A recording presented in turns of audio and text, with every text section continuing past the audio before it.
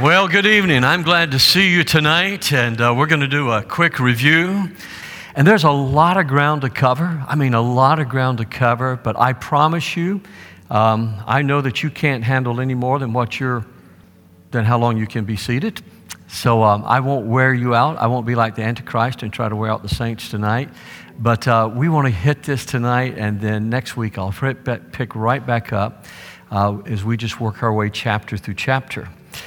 There are a few things that I find fascinate people more than studying the book of Revelation. People always want to talk to me about that. And one of the things that I tell believers is, you can understand this book. God would not have given us this book if He did not want us to understand it. Sometimes people complicate the book, and I will go through some of those reasons tonight while we do the review, because of, number one, not reading the book. Number two, not praying that God would open their eyes and show them wonderful things as they read the book. And third, because they read what other people have to say about the book, and oftentimes there's some of the people that you read will have a balanced and a biblical approach, and then there are other people that they're always trying to read Revelation into their newspapers rather than read the newspaper and be able to see what the whole Word of God, the whole counsel of God says about the time we're living in. The book is just laden, as you've already seen, with visions and prophecies, symbolism, seals, trumpets, horses, all kinds of things. We haven't even got past chapter 7 yet. But all of those can be understood. I think that the fundamental weakness that people have is they speculate with the unusual rather than be fascinated or fascinate themselves with the subject of the book. And the subject of the book is Jesus. Revelation is all about Jesus. Sometimes somebody will ask me, well, how do you know that? And I will quote them a verse of Scripture, and they'll go, oh, well, that's in the Bible. Dude, there's nothing more exciting than what the Word of God has to say. There is nothing more. I don't care how many degrees somebody may have after their names. That's no slam against education. I'm grateful for mine. I don't care how well-traveled they might be. I don't care how profound they might be. There is nothing more fascinating and nothing more rock solid than this is what the Word of the Lord says. Billy Graham, I will always remember Billy Graham, not so much for one particular sermon, but for every time he would say, the Bible says. That just brings comfort to me. The Bible says. And I want you to be fascinated with that book as well. So stand with me and let's read from Revelation chapter 1 and verse 1 tonight. This is a revelation from Jesus Christ, which God gave Him to show His servants the events that must soon take place. He sent an angel to present this revelation to His servant John, who faithfully reported everything he saw. And this is his report of the Word of God and the testimony of Jesus Christ. God blesses the one who reads the words of this prophecy to the church, and He blesses all who listen to its message and obeys what it says, for the time is near. Father in heaven, I ask you tonight in the name of Jesus, would you just open our eyes as we do a review, Lord, over all of the messages as we've done. That's over 200 pages of my own manuscripts, Lord, from this. And I pray that those who have walked with me on this journey, their memories are going to be stirred. They're going to remember, oh God, it'll come back to them. You do that in their lives. And Lord, I pray for those that are new to the study with us tonight, we'll go back and listen online and capture the notes as well. Father, we pray tonight, we just want to be a city set on a hill, reflecting, radiating the love of Jesus Christ. And everybody said, amen. God bless you. You can be seated. And if you'll give me a second here, I came right out of one meeting into here, and I forgot to enlarge the print, and I'm having difficulty seeing. Now I can see real good. Matthew chapter 5 and verse 14 says, you are the light of the world, like a city on a hilltop that cannot be hidden. Now, there's not a lot of scripture in your outlines tonight. You should have all of those. You can get those from the church if you don't have them. They should be online. Pastor Mark can tell you more about how to obtain those online. But the book, as I said, is about Jesus. It's about the light of the world. The book gives you a glimpse into heaven. We'll look at that tonight as well. It'll give you a glimpse at what's happening in heaven tonight. The book is not meant to confuse, but the book is meant to comfort. The book is not meant to condemn. The book is meant to encourage. The book of Revelation is that closing chapter in the Bible that goes from Genesis to Revelation and shows us we win. We win in Christ. And it's an encouraging book. It's a great book, and it can be understood. The church is to be a light to the world. We don't blind people with any sort of condemnation. We don't blind people with legalism. But what we want to do is to remember what Jesus says, you are the light of the world. You are a city set on a hillside. We want the love of Jesus. We want the light of Jesus. We want that radiating out from us to people who really genuinely need hope and are opening and listening. One of the first things that I did was took you through some interpretive models for the book of Revelation that I think are important, will help you as you study. Number one was the idealist principle. And I see the idealist principle in the book, but it's not the only principle.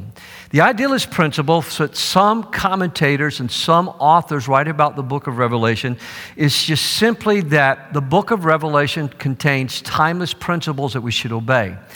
Yesterday, I read a lengthy dialogue from a major seminary here in the United States that in the last 50 years has gone extremely liberal and has abandoned the inspiration and inerrancy of the Scripture. And I was reading their explanation of why they have made those choices and made those abandonments. And then as I read it and looked at the faculty and some of the things they had written, then I began to understand here were a group of people who had lost their confidence in the inspiration of the Word of the Lord.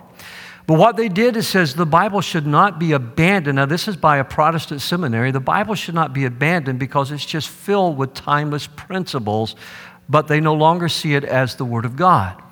And friends, the flaw in the interpretist model of Scripture is not that people who are idealists, the flaw in it is not that they see the principles, it's just that they deny everything else that the Bible has to say about itself or about Jesus or about history when it comes to the book of Revelation. Historists, we talked about this in quite a bit of detail, and that was a model for studying that says that you can read down to the letter the history of the world from the time of Christ's resurrection, the outpouring of the Holy Spirit, until the end of time. That is not at all. It's not a detailed map. There is history in the book of Revelation, but there's much yet to be fulfilled. The preterist, a model of interpretation, is a strong and a valuable model because it tells us we need to look at Revelation and read it the way the first hearers of the book read it. And that's important because if we try to take Revelation out, as some people do, and say it was meant just for the end of time, God would have never left that book as some hidden, locked book that wouldn't have been of encouragement and comfort to His church all these years. Because remember in the first chapter, and we just read it, God says that those who read it and those who listen to it, they are blessed. Can you say amen to that? So I encouraged you, read the book out loud, study the book. Not only come and listen to the preaching, but read the book and study the book. Some of the events have been fulfilled, but there's still some that have not been fulfilled. But the book made sense to the Ephesians. It made sense to the people who lived in Smyrna. It made sense to the people who lived in Thyatira and Laodicea. The futurist believes that some events are waiting to be fulfilled. They see the book as just, that there are some things there, and that's where they see the value of the book of Revelation, and that's in its predictive model. We do not come to the book of Revelation as a predictive model of the future. The Bible is not a Madame Watusi handbook. Let me say it again. The Bible is not a Madame Watusi handbook. The Bible is a revelation of God, His great plan that we've been looking at in the book of Ephesians, His love for us, the mystery of the ages, which was Christ's sacrifice for our sins, raised from the dead, and now living in His church, and that one day Jesus Christ will come again. Can we give Him a hand of praise for that? The eclectic model that I really encouraged you to kind of adopt, and that is to take a mixture of the idealist, the preterist, and the futurist positions, But before you can take those three models and combine them as an eclectic approach and start trying to read the newspaper into Revelation, you first of all got to understand the book. What that process is called, if you remember back to that message, that process is called contextualization. We want to be able to read Revelation in the context of the times we're living in, as well as the context of when it was written. But we cannot contextualize the book to 2018, or if Jesus tarries, 2019, 2020.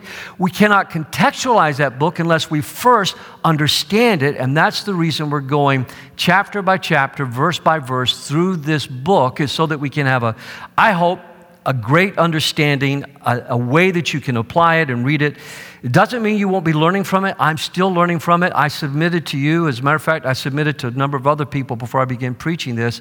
I've spent 40 years studying this book and preparing for this series of messages because I just simply did not want to approach something that had caused so much confusion to people in times past about the Revelation. It doesn't mean I haven't ever preached passages from the Revelation, but I wanted to be sure when I went through this book, I could be sure that I was standing on solid ground biblically, and that I'd also had the chance for other people to speak into my life, challenge maybe some of my assumptions, make me dig a little bit deeper, and hopefully share that with you. And my only wish is that there was more people here on Wednesday nights to hear and go through this series with me.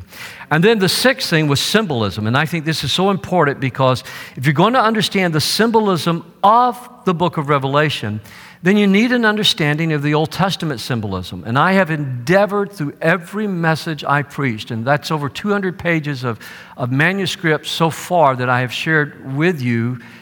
I have endeavored to take you back to the Old Testament so that you could understand the symbolism that we read in the New Testament. And that's why I'm saying if you haven't been tracking with me or trekking with me and the rest of the church through the book, it would behoove you to go back and listen to the rest, look at those Old Testament verses that I have listed from Isaiah and Ezekiel and Deuteronomy and Genesis and so forth, so that you could understand the symbolism that is there. Because I want to assure you, these 7 churches understood the symbolism that's throughout this book. Their enemies understood some of the symbolism that was in this book, and it struck terror in the hearts of their enemies. Revelation is not a coded book that only certain people could understand. Revelation was a book that lost people as well as born-again people could understand. However, you will never fully understand the book until, first of all, you have given your heart to Jesus and you've submitted yourself to Him, because the only thing to see the wonder-filled things that God has for you in His Word is, first of all, to confess Jesus Christ as Lord, have your sins forgiven, in the presence of the Holy Spirit living in you. The Apostle John teaches in his epistles that each of us have an anointing, and the Holy Spirit will be our teacher, and He will give us illumination and understanding in the Word of God. Can we give Him another hand of praise for that tonight as well? And every once in a while, I'll get to somebody and they'll say, just give me facts. Don't give me symbolism. I don't want to fool. I just want the facts. Friends, please understand this. Symbols have powerful emotional and intellectual effect. You know, there's a whole chemical chart full of symbols. And for people that understand chemistry, they can just rip that thing right off and go with it. There's all kinds of cultural symbols that mean something to us. Here in Detroit, back during World War II, there was a business that was boycotted and almost went under because there were some swastikas that were on the building that predated World War II a long time ago. Those swastikas were used because that building, in particular, the architect that designed that building, was fascinated with Native American culture, and he had put a lot of Native American symbols up there, and the swastika was used there. Symbols have powerful effects. If I was to come up here wearing a swastika tonight, you would go, what has happened to Pastor? He's become a neo-Nazi. He has backslid. But if I came up here wearing a cross, you'd go, well, that's unusual. He doesn't wear necklaces and chains, but that makes sense. But if I was to come up here wearing a big robe and a big old cross around my neck and start growing a beard, you'd laugh, number one, at my beard, but you'd look at me and say, you know, he's having an emotional breakdown, okay? You see, symbolism has a lot of effect.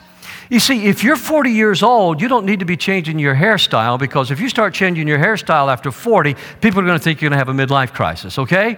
So there's some things that, we understand for different generations, at different ages, people are free to make changes.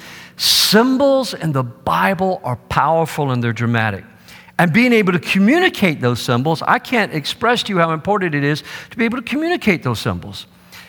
There was a man one time that was walking with his dog and mule down the road when a pickup truck came around the corner and knocked the man, his dog, and his mule into a ditch. And so the man decided to sue him. And so when he got to court, the defense attorney asked him, he says, "Sir, did you not tell the driver of the pickup truck that knocked you into the ditch when he asked you that you were perfectly fine?" And the old man went, "Well, my dog, my mule, and myself were." He said, "No, sir, just answer the question. Did you not tell the driver of the pickup truck you were fine?" He said, "Well, sir, my dog, my mule, and I." He said, "Your Honor, he will not answer the question. Make him answer the question." And the judge says, "Well, it sounds like he's got something to say." And so the old man said, "My dog and my mule and I were walking down the road. The truck came around a curve. He hit my dog, my mule, and myself and knocked me into the ditch. And he got out of the truck and saw my dog had broke his leg, so he got a shotgun and shot my dog. And then he saw my mule's leg was also broken, so he shot my mule as well. And he looked at me and says, 'How are you?' And he says, 'I'm perfectly fine.'" You see, interpretation matters. Being able to communicate and tell the whole story matters. And sometimes when you watch a Law and Order show, or you watch maybe the interview of the Supreme Court judge, potential Supreme Court, you get frustrated when people, no, just answer the question, yes or no, please. Sometimes you just can't give a yes or no. Do you understand? And so that's why it's so important that you have these models to be able to look at. Well, the first and the last book of the Bible, as we looked at, and the second message of the series, was Genesis deals with our creation. Revelation deals with us as a new creation. Genesis deals with our creation. Revelation deals with us as a new creation. Genesis, creation. Revelation, new creation. We also looked at Revelation and apocalyptic genre in the Bible, because apocalyptic literature, and I use the phrase Holy Bible here because I just want to keep emphasizing the Bible is the word of the Lord. When you have apocalyptic literature, something is being revealed. That's very important. The revelation of Jesus Christ is the revealing of Jesus Christ, something that was hidden, and sometimes that's with symbols. But when you have revelation literature, it's evangelistic and it's theocentric. It's about God. And so it's a combination of apocalyptic literature. It's a combination of revelation literature. In other words, what you have here is the call of God, once we know who Jesus Christ is, to repent of our sins and trust Him. Apocalyptic literature has to do with the freedom of God, of what He reveals and shows us. That's the reason Ephesians has been so important and why we've been camping out there on Sunday mornings for a while, because we're looking at the freedom of God. With these first 3 chapters have just taken us into the nosebleed section of what it means to serve and to know God. When we get to chapters 4, 5, and 6, it's going to get very, very practical, and there's where we have our freedom to choose. All of this stuff that we're preaching right now from Revelation 1 through 3 is just glorious. Revelation 4, 5, and 6, the Apostle Paul is going to say, now stop your quarreling. Get your act together. Fight the good fight of faith. And that's where we have the freedom to choose to respond to what the unveiling was all about. Does that make sense? And the same thing is happening. That's the reason you'll hear this word over and over in Revelation. Repent, repent, repent, even to the 7 churches. Now, the 7 churches, let's go through those real quickly. We did a lot of messages here. Number 1, the Ephesian church must repent of their loveless rigidness. They must repent of their loveless rigidness and return to their first love for Jesus Christ. Remember, this is the church that was doing everything right, doing things well, but they didn't love Jesus. They lost their first love for Jesus. I want Woodland to make a big deal out of Jesus. I want Woodland to make much of Jesus. When we worship, I want us to worship. And what I mean, I don't want hype. I don't want you trying to be something you're not. But friends, when we come to church, sometimes people say, why do you ask us to clap? Because sometimes there are certain points in this scripture, in the preaching of the word, clapping is a way that we praise God and we defeat the enemy according to the scriptures. We just want to make much of Jesus Christ. Do you get what I'm saying there? And so the Ephesian church, they were doing things right, but they lost their first love. Smyrna is the church that's commended because it's just faithful in persecution. People are dying in Smyrna. They're having to give their lives in Smyrna. And Smyrna is commended because it is courageous. It's a faithful church. Pergamum is facing persecution, and unlike Smyrna, they're tempted to compromise. They're tempted to compromise. They're tempted to compromise morally. They're tempted to compromise spiritually. They're tempted to compromise economically.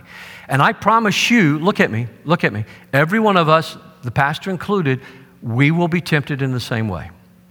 We may face in our lifetime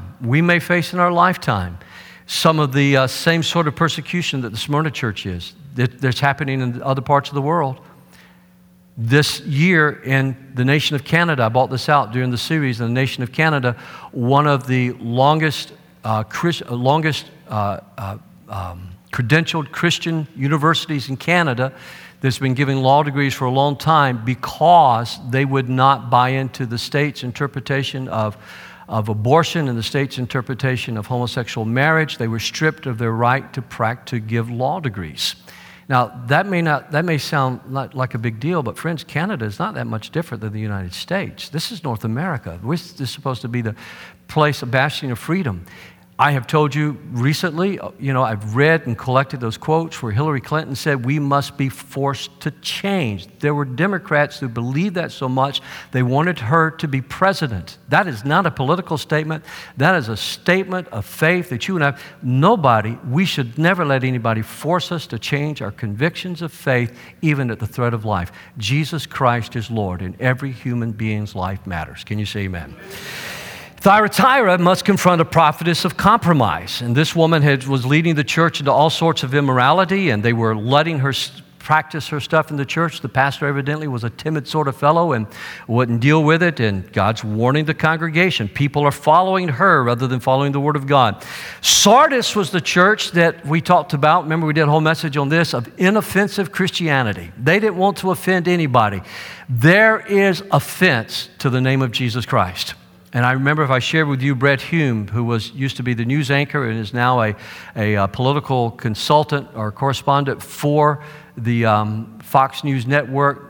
Brent Hume was talking about his faith and how he'd given his heart to Christ. And he said, there's something very offensive about Jesus. He says, in my line of work, you can talk about Muhammad, you can talk about Buddha, you can talk about witchcraft, you can talk about anything. But if you bring up the name of Jesus, there is going to be hostility directed at you. He said, I do not know why the name of Jesus is so offensive. Well, Brett may not know, but the Bible tells us Jesus told us, if they persecuted me, they will persecute you, okay? And the great offense, I believe, is that there is only one way to God the Father, and that's through Jesus Christ, His Son. That's the great offense that bothers everybody so deeply. Philadelphia was the church that I entitled the Model for Woodland Church. Philadelphia is the model for Woodland. We want to walk through the doors that God opens, but we don't want to try to force open doors that God has not opened. We talked about that quite a bit. 3 doors that we looked at from the Scripture: the door of Scripture. We want to know the Word whenever we have a question at Woodland. Our first response to that is, what does the Bible say? We want the door of mission. We believe that the mission that God has called us all to as the church, to be the light of the world, to be a witness to the world. We have simply said we want to celebrate God's love. That's worship. That's proclaiming who God is. We want to celebrate God's love by persuading, that's evangelizing people to become passionate followers of Jesus Christ. That's discipleship. So we want to celebrate God's love by persuading people to become passionate followers of Jesus Christ. That's our mission. It's a very biblical mission. But we also saw there was an open door to heaven, and God let us see what heaven is like. And friends, I'm going to tell you, the older I get, the more of my friends and the more of my family that go to heaven. Like the old song says, heaven's sounding sweeter all the time. Can you say amen to that? It really, really does. Laodicea was the complacent church. This was the church that was so wealthy and so well-to-do, and we looked at Laodicea, and you remember we talked about the marvel that it is, the ruins that are still there. Although they had a bad water supply. This is the church that Jesus said, that he just had some harsh things to tell them. They had bad eyesight. He said, you think you're rich, but you're miserable. They forgot that Jesus is the source of everything. Now, I want you to hear me really clearly on this. You will never, ever, ever be a passionate follower of Jesus Christ until you realize Jesus is the source of everything. I have been in countries overnight where people's savings, their retirement, and their investments were wiped out. If Jesus is not your source, you panic and you don't know what to do. You have to realize Jesus is your source. As a pastor of this church, I preach stewardship, but we are not the source of funding for God's kingdom. God is our source. If we're not faithful, God will still supply the need. He may not use us, but God will still meet the need. You see what I'm saying? And we must never forget that God is our source. So the 7 letters give you an idea of what the church is supposed to be like. I mean, when you put all 7 of these letters together, although there were 7 different congregations, the purpose is to show us this is what the church is to be like.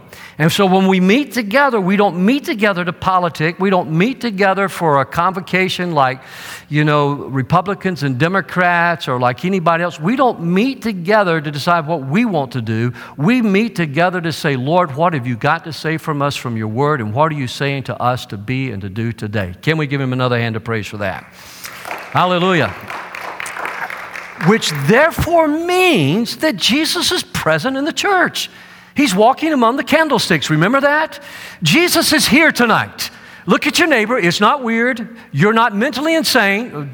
You don't know you're just looking at your neighbor. Just wait a minute. Look at your neighbor and say, Jesus is here tonight. Now behave yourself. He's here. He really is. You get that, don't you? He's here. I mean, he's with me when I go home. He's with me in my thought life. He's with me in my bedroom, my living room, my bathroom. He's everywhere. Jesus is here, and I want him to be here. If there's anything I want for you, I want Jesus for this church and for our children and our young people. So chapter 4 gives us a glimpse of what worship is like before God's throne, and we are invited to worship him now. So we don't just sing songs, Brian. We come up here and we worship the Lord. We don't have a song service. We have a worship service.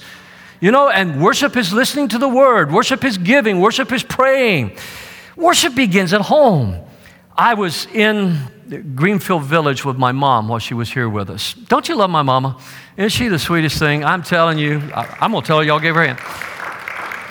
I was talking to Mom today, and she said, that is the kindest, most loving congregation. She says, I just enjoyed so much being with them. But I was at Greenfield Village, and we were walking her through the house by the windmill. I forget the name of the house. Those of you that really know Greenfield Village, you know what I'm talking about. But the old house by the windmill, got a garden out back.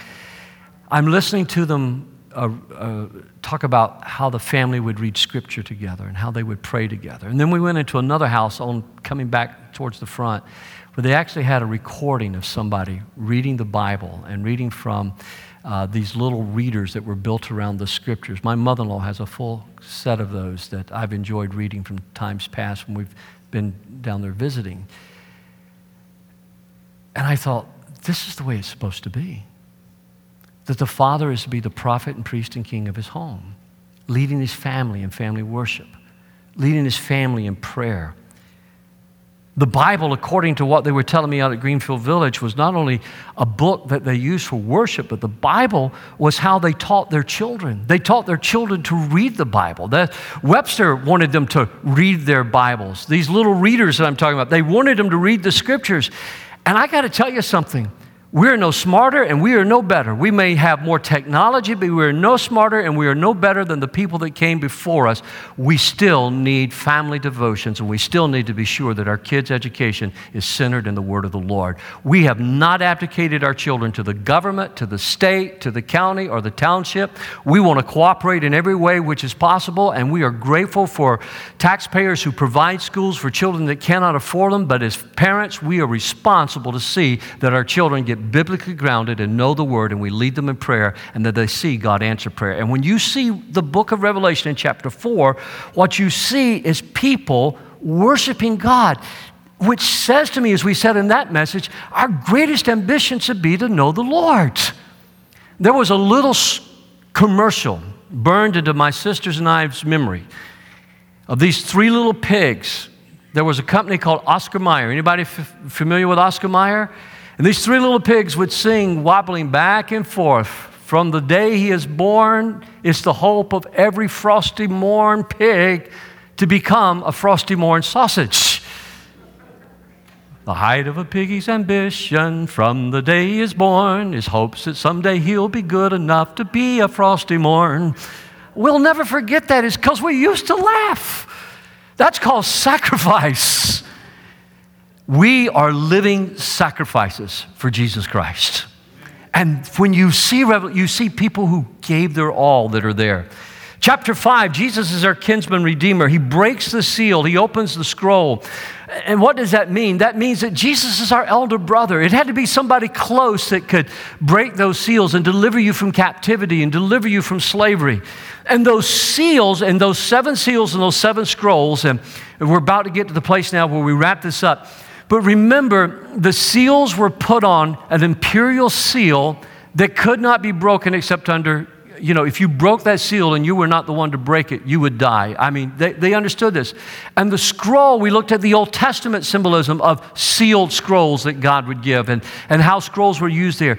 And as the scroll is broken, one of the things that you read is the church continues this wonderful worship. Who's worthy? Who's worthy? The Lamb that has been slain from the foundation of the world. Our elder brother, Jesus, he breaks the seal. And what does he tell us in chapter 5? He is transformed you and me into a kingdom of priests upon this earth now. Can we give him a hand of praise? Right now. And what do priests do? Priests minister unto God. Priests serve God. Priests offer sacrifices up to God. And so it's such a very, very important. In chapter 6, this deals with history. I mean, what's really real? What does it mean to be a human being? The questions that so many college students write. What's moral? What's right or what's wrong? What's the basis of history? Does history have any meaning? Does history have purpose? Is history going somewhere? Or is history this vicious circle that just keeps going around and around? Are there things in our world that can be fixed, or are there things in our world so broken that they're beyond repair? Is there a God, and can God be known, and how is God known?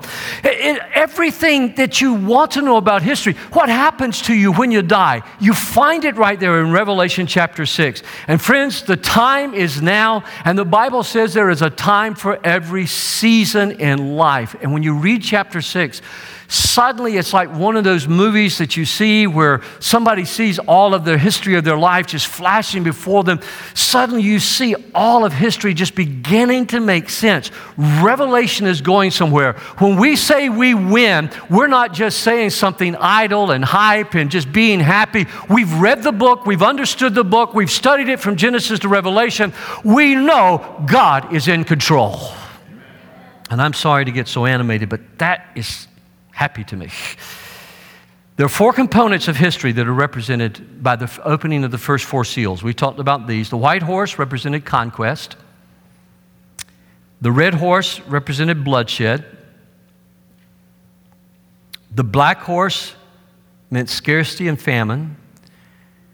And then I used the Greek word to come up with this phrase, pale green horse. It's chloros. It's a pale, sickly green. You know what chlorine is. That's where we get our word chlorine from.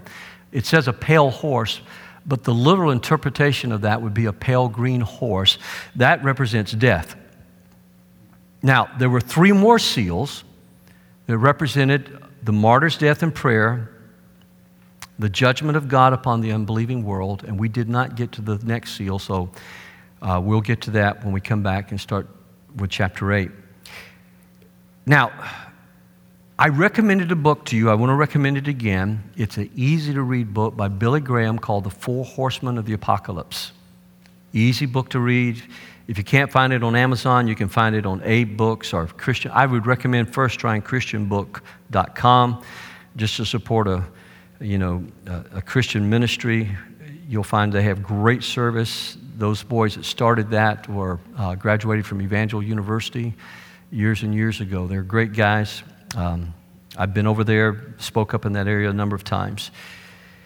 Then chapter 7, we're still talking about the context of history. Chapter 7, you got to remember there were no chapter divisions. So we're breaking them up by chapters, but there were no chapter divisions. Those came much later. The four angels stand at the four corners of the earth, and the four winds represent God's sovereignty over the earth. And today when I was just trying to shrink everything down in time to get it so it could be printed for you tonight, I just didn't want to give you too much, but understand this. This is not just God's sovereignty, like the King of England is supposed to be a sovereign. God owns it all. God owns it all. God owns you. God owns me. I mean, I'm His, you're His. All the presidents have been His by right of creation, by right of creatorship. But I have a much deeper relationship than He's my creator. He's my Father. He's adopted me into His family. And we've been looking at that in the book of Ephesians as well. And then I told you, and I meant to get an image of that. I'll try to remember to do that next week. There is a beautiful, beautiful fountain in Rome that I made quite a few pictures of that represents these four rivers, these four winds, that represents all of this. And it's one of the most beautiful works of art that I've ever seen, and the water that flows there. Speaking of symbolism, but I remember just looking at it. I'd seen pictures of it in textbooks before, but to stand there and all of this from Revelation to go rushing through my mind and start trying to explain it to Becky, and Becky just sometimes will go, "We're here for our anniversary. I don't want to talk about theology and history." So she had to listen all the way back as I looked at the pictures. I'm telling you, there's something powerful here in Revelation chapter 7. God is sovereign. God is on the throne. God rules and reigns.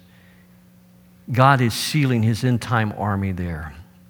You'll see that in those first few verses where God seals an army of people in the end time. We talked about the symbolism of the 144,000. Unlike the Jehovah's Witnesses that believe it's a literal group, this is symbolic. We talked about the multiples of 12 and the multiples of 10 and the multiples of 1,000 and what that meant.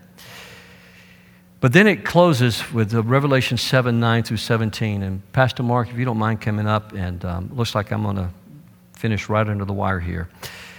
After this, I saw a vast crowd. Now, this is after the 144,000. This is about the church. These verses describe the church.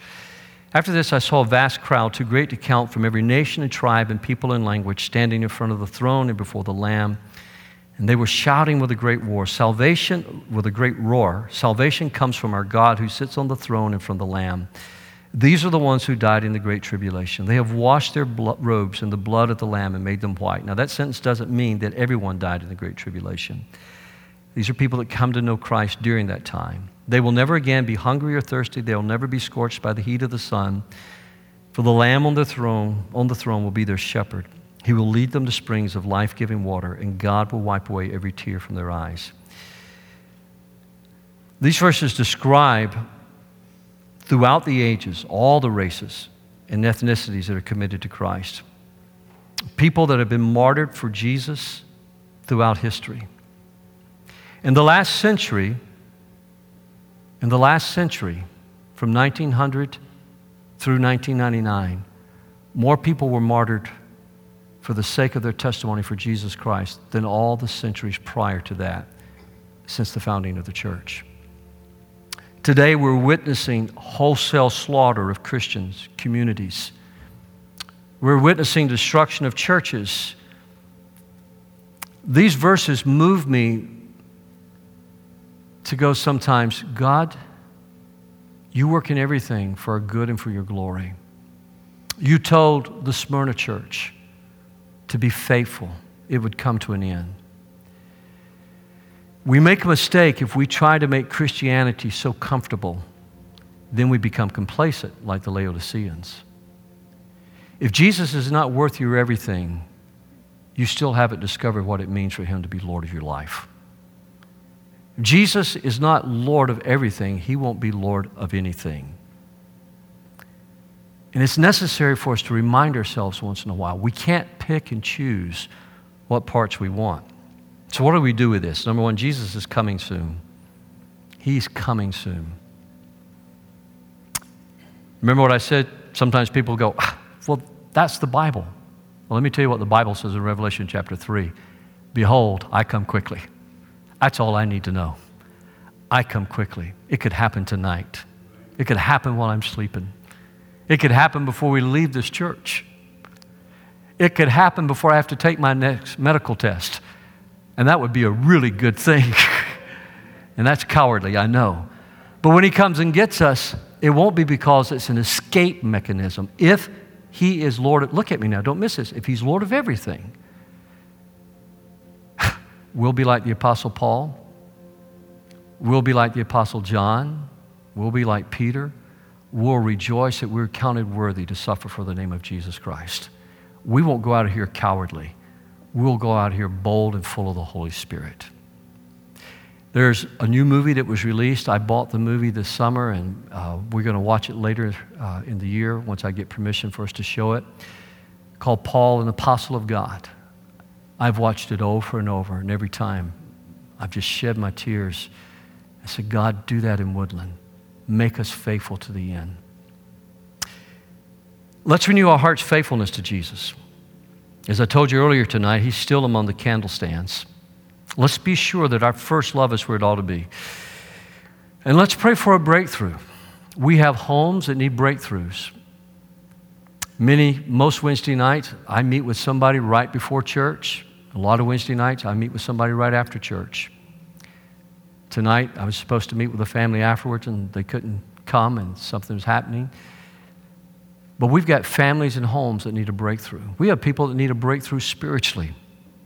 God will show you how to make a decision. The Bible will show you how to make good decisions. The Bible will show you, God will show you as you seek Him first, how to shape your future, how to prepare your children for the future. God will show you how to get your past resolved. There are some people that you know, and I know, their future is being impacted because of their past. God can break those chains. And there are families that are struggling with chains from their past, from a grandfather or a mother or a father or a brother or a sister. They're struggling, and God can break those chains. I've seen it times I can't even come to the pulpit, but I've seen it happen time and time again. Somebody's got to break that chain, so why not let it be you? And understand, that's the power of what we're reading here. God will do that for you. God will manifest Himself in your family, and He'll manifest Himself in our church if we seek Him. That's why Saturday night prayer is so important. Let's have a resurrection of expectancy. I came to church expecting God to do something through this recap and this review tonight. I come to church every Sunday. I had this sense of, would you come with me? Would you come to Saturday night prayer? Would you come to midweek service? Would you come on Sunday? Would you come with an because you've prayed, you've sought the Lord, and you said, God, we want to make big. We want to celebrate you. We want to brag about you. We want to worship you. We want to glorify you. But God, we ask you to come and give a breakthrough in our church. I don't want hype. I've said that already. But I want us to be expecting. I want us to be ready for what God will do today. And I want us to be ready for when Jesus comes again. And if you'll stand with me, we'll read the last verse. This is from the portion of Scripture that I preached from Sunday morning. Now, all of us can come to the Father through the same Holy Spirit because of what Christ has done for us. So now, you Gentiles, that's us, you're no longer strangers and foreigners. You are citizens, along with all of God's holy people. You are members of God's family. Together, we are His house.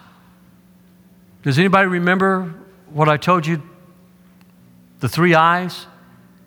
The increasing intensity of intimacy. There you go. The increasing intensity of intimacy. Say it with me. The increasing intensity of intimacy. Thank you. Pastor Mark was showing off at lunch one day this week and saying it so fast and saying it perfect every time. I told him, you're fired. So he's messed up the next time. Every one of these things, there's an increasing closeness of God. We're not just citizens. We're not just members of the family, but God lives in us. Jesus loves His church. Amen. Heavenly Father, I love you so much. And as we come to this altar for a few minutes just to bow and to kneel and worship you together tonight, I just ask you to be glorified. And may there be an increasing intensity of intimacy of Woodland Church in you, I pray, in Christ's name. Would you bring your notes and just come and find a place and kneel and pray, and you can leave whenever you get ready, but in just a few minutes I'll come and lead us in the closing prayer, but let's come and worship Him and thank Him. God is on the throne. Hallelujah. Hallelujah. Father, I thank you that as we come and kneel in your presence tonight, your people can understand your word.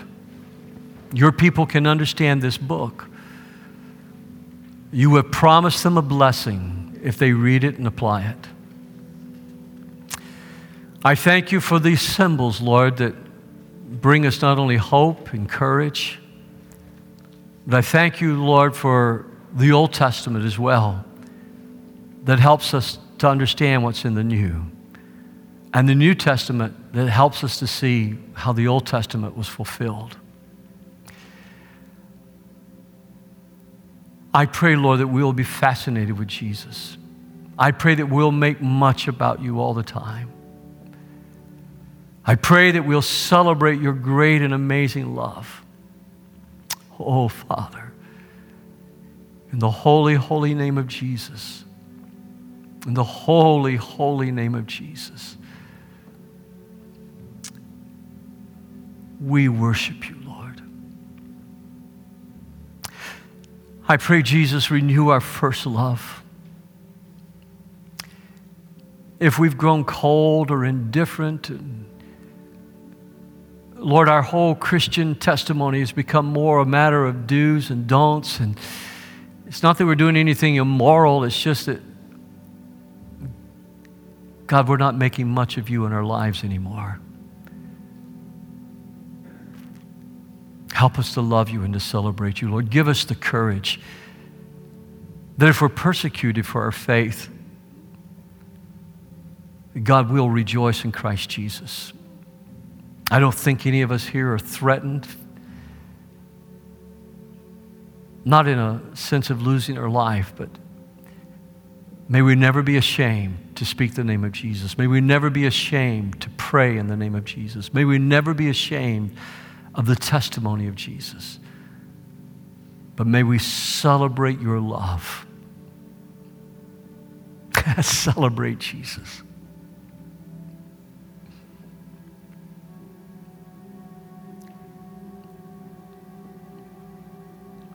Hallelujah.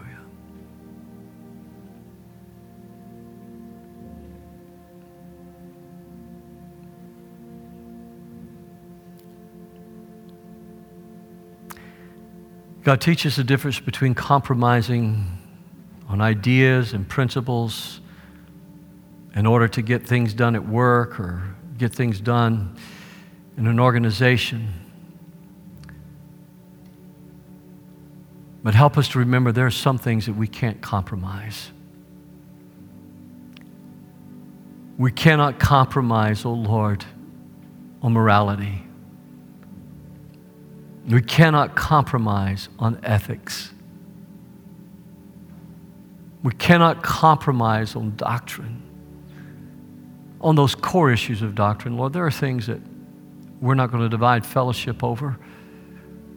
But when it comes to salvation, when it comes to your word, when it comes to who Jesus is, when it comes to who God is, Lord, when it comes to your return, when it comes to healing, Lord, God, may we always be found faithful and not compromising.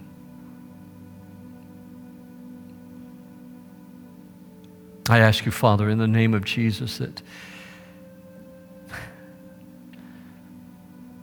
we won't be just nice people, but we'll be bold people. And God, if somebody's offended, may we not condemn them, but may the blazing love of Jesus Christ shine forth. God, may they be convicted and persuaded because of just being, Lord, just smitten by the love of God being expressed through the body of Christ. Lord, may they be overwhelmed by the boldness of our expression of love.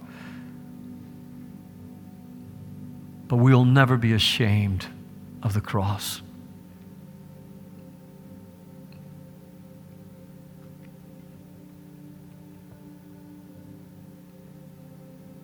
Hallelujah.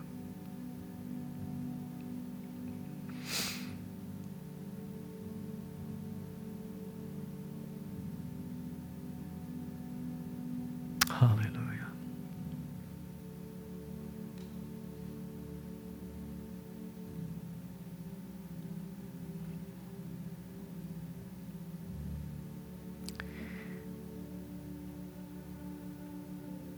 Now, Jesus, I pray over every family here. For those who need peace, you are the source of all peace. The shalom of God. That everything is as it should be. That people won't just get along together in a home or in a marriage, but husbands will love Christ or love their wives as Christ loved the church. That wives will submit unto husbands that love them and cherish them and lay down their lives for them. That children will honor their mothers and fathers, that it may go well with them through all their days upon the earth. The shalom of God that helps us to walk in health. And when sickness or illness comes our way, Lord, that we recover and we rise up. And when that day comes and we breathe our last breath, that God, we can lay our hands upon our children and our grandchildren and give to them the blessing that we have been blessed with, that things may be in their lives as it should be.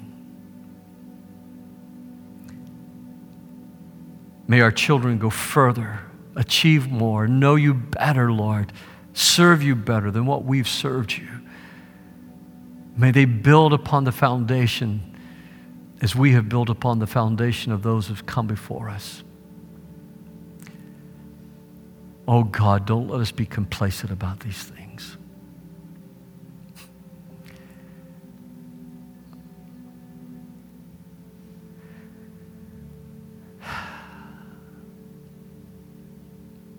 Now, Jesus, I testify, whoever occupies 1600 Pennsylvania Avenue, whoever controls the House or the Senate,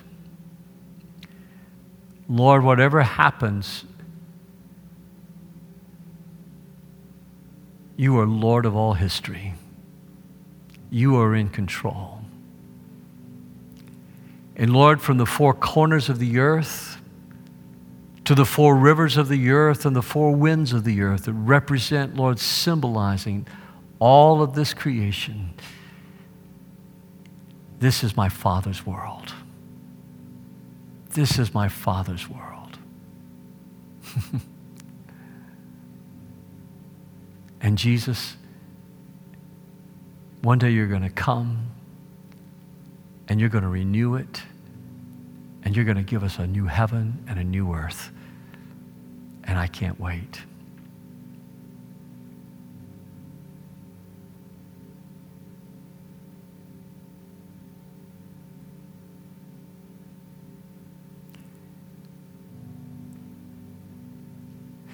And I hope that you'll just kind of pray through every message like that, just applying each day. And boy, if you'll pray over it and you'll remember how to live it out and walk it out, and pretty soon it just will be Jesus saturating your conversation, saturating your behavior, your dreams, your confidence, your future. It'll be Jesus-shaped. you can understand this book. So God, we thank you for the blessing that comes from reading and listening and doing what this book calls us to do. For it's in Christ's name I pray. You stay and pray as long as you like. But that's my amen.